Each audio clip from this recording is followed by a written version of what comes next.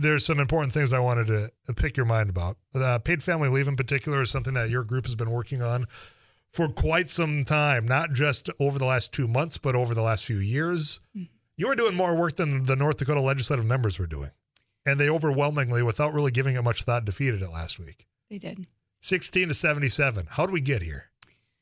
I'm not really sure how we got here, but I can tell you that I feel that the North Dakota legislature is really off base when it comes to the needs of the working families of North Dakota. People need paid family leave. If the pandemic taught us anything, it was that we need to be able to take care of our health and not choose between a paycheck and staying home with a loved one. So they did not think about it too much this year. They went through hearing really quickly to the floor and to defeat, like really quickly. At the same time, the topic that is everywhere right now is workforce, right? Right. We need workforce. Well, now we'll be competing not only with Minnesota, who is soon to pass paid family leave in their state, South Dakota, Kristi Noem, South Dakota's going to have paid family leave as well. And here we are in North Dakota, not even willing to examine the question at all. No, and that's where taking a step back for those that just casually observe the North Dakota legislative session, probably sleep better at night is what I would assume, because you don't rack your head and say, where did they come up with this? But one thing that was offered in the last legislative session was just a study, meaning that you would have an opportunity, ladies and gentlemen, to take the next 2 years in between sessions to dive in, to see what other states are offering, to see what other businesses are offering, to figure out the impacts, answer questions of what it would look like in North Dakota. And they rejected that. They did. The legislature said, no, we don't even want to look at this. We don't want to roll our sleeves up. We don't want any homework. Just let's forget about this, please. And you bring up something as far as the timeline goes that I didn't even put together. During the COVID pandemic of the fluctuation of workforce, it was in your face at that time of how many people were having to be home because either they or someone else is either ill with that, or you have end-of-life care, you have new children. This is a pro-family policy. It's paid family leave. They didn't want to study it. And what did I hear this time? I heard because, we don't have answers to some of these questions. I mean, what would this do to businesses? What would this do to the state budget? They used not having those answers to defeat this bill because they didn't do their own homework, Amy. Right. Exactly right. Maddening. It is maddening. I think it's 46% of North Dakotans don't have the ability at work to earn 1 day of paid sick leave. So we have a large segment of our community who is either having to leave their jobs and not get paid or go to work sick. Mm-hmm. Which is ill-advised, no pun intended here. Yes.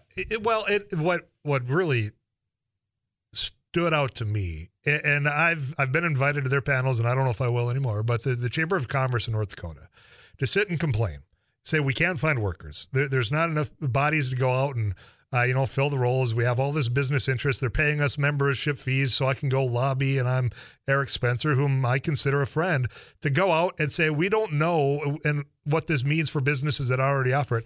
Okay, then what are you doing as a business entity to spread that to other businesses?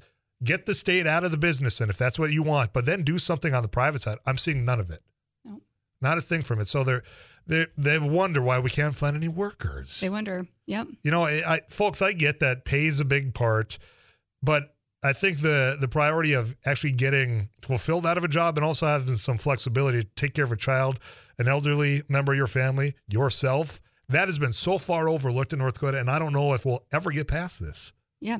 AARP was there testifying in support of the bill, thinking about all the folks who are taking care of their elderly family as well. Mm-hmm. It spans our lifespans, really. Yeah. Pro-family policy. Well, it's pro-family from the beginning of life, which we talk a lot about in North Dakota, to the end of life. Yeah. It's the care that's provided, not necessarily in a nursing home, but from a family member that needs to be away from work. Yeah. And then have the comfort and peace of mind knowing that job will be there when they return. Amy, stick around. I want to pick up on a couple of other bills, again, that I think are pro-family that you guys have been working on. I'm going to get right back to my guest, Amy Jacobson, is joining me. I'm Tyler Axes, by the way, filling in for Joel Heidkamp. He will be back tomorrow. Amy, though, is the executive director of Prairie Action North Dakota. They've been working on some, what I'm calling pro-family bills, one of them being paid family leave. And, Amy, there's a text that came in. Well, a lot of them that came in. One that stood out, though, was questioning about small businesses. And I'm trying to find how in the heck would a small business ever be able to afford 4 to 6 months of paid family leave? And I throw that question your way. So the way the bill was written, actually, so we're not at a point where it would be a voluntary program. It's not a mandated program for businesses to be participating in. And then the employee and the employer would pay into that. I think for small businesses, there's going to be, that's why we have to be talking about and exploring it and seeing what other states do. Mm-hmm. But we do know that turnover costs businesses an extraordinary amount of money.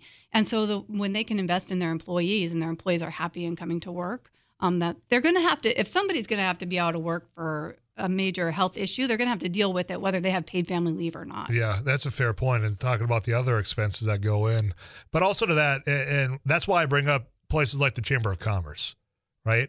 If you're not going to allow the state, if you're going to lobby against the state from even looking at this, studying this, doing the homework of what other places have done, what does work, what might not work in North Dakota, if you're not going to allow the state to collectively use their resources to address this, then what are you doing to address this is a question I keep having, because there's a number of you out there saying this is no place for the state. There's no place for the feds. Okay, well then what? Because there's a need here, and we're constantly hearing it from the workforce, and yet very few places are offering it. And to those that are, thank you. On the other side of this, before I let you go, I know the time's ticking here. Childcare is something else that you guys have been working on. This is one of those, we keep looking, we keep hearing, finally, maybe. Where are we sitting when it comes to the childcare in North Dakota? So what I'll say, first of all, is that the child care workforce is what all other workforces are dependent on. And if we don't have a child care system that works and people can't go to work, businesses are going to struggle. And they are struggling. I don't know if you saw on Friday, there were a couple of the largest child care providers had an emergency press conference in Fargo to demand action now. So what we have now is Senate Bill 2301. It is in the Workforce Development Committee. It got a due pass recommendation, and so it will be voted on today in the Senate, hopefully to move on to appropriations. Mm-hmm. What we do know is that over a dozen families, providers, and organizations were there to testify in support of this bill that would create a stabilization program for the workforce of childcare. But they did have one caveat, and that was that there was not enough money allocated within this bill, and it actually needs to be tripled from where it's at. Tripled in order to actually make it sustainable programs here and supplement the workforce. I'm curious when it comes, because when we get a due pass, and we know that the Republicans have a very, very large majority, this is one of those issues it seems like they've come to acknowledge something does need to be done. Yes, and this is a bipartisan bill. Yep, and we are definitely seeing people on both sides of the aisle working hard on this bill. We just need to make sure that our families, the working families, need to have a priority right now. We're not seeing that happen, and this is the opportunity of the state legislature to really take a look at what both families and businesses need. Because this crisis, like I said, there's no turning back. And it didn't pop up overnight either. It didn't pop up overnight. So if I'm going to talk ill of the chamber when it comes to their efforts on paid family leave, it seems like they might be on board with this one. They've been talking a lot about childcare over the last couple of years, yes. Yeah, okay. Well, maybe they're on board. We'll find out. I'll do my research on that. I got one more thing I want to throw your way. School. We've talked at length on Afternoons Live on the eastern side of the News and Views network. I know Joel Heidkamp has here on News and Views as far as fully paid school lunches. Where does this sit right now? So it's in committee. I think even today, we were looking at a school meal bill that would allow for all kids in North Dakota schools to have their meals paid for, much like they did through the pandemic, so that we have healthy, functioning children at school. And we think it's an investment that we need to do. Well, and that's another one I guarantee we'll be following along with throughout the rest of this session. That is flying by, but not always smoothly flying by. Amy, what I missed before I let you go? I don't know that you missed. I think what we would like to say is the working families in North Dakota really need to become a priority. And we hope that these bills are the ones that the legislature decides to focus on and pass. Well, thanks for the work that your group has done and organizing, and then also informing some of us here on News and Views. Amy Jacobson is the Executive Director of Prairie Action North Dakota. You can go there, check out more of their work.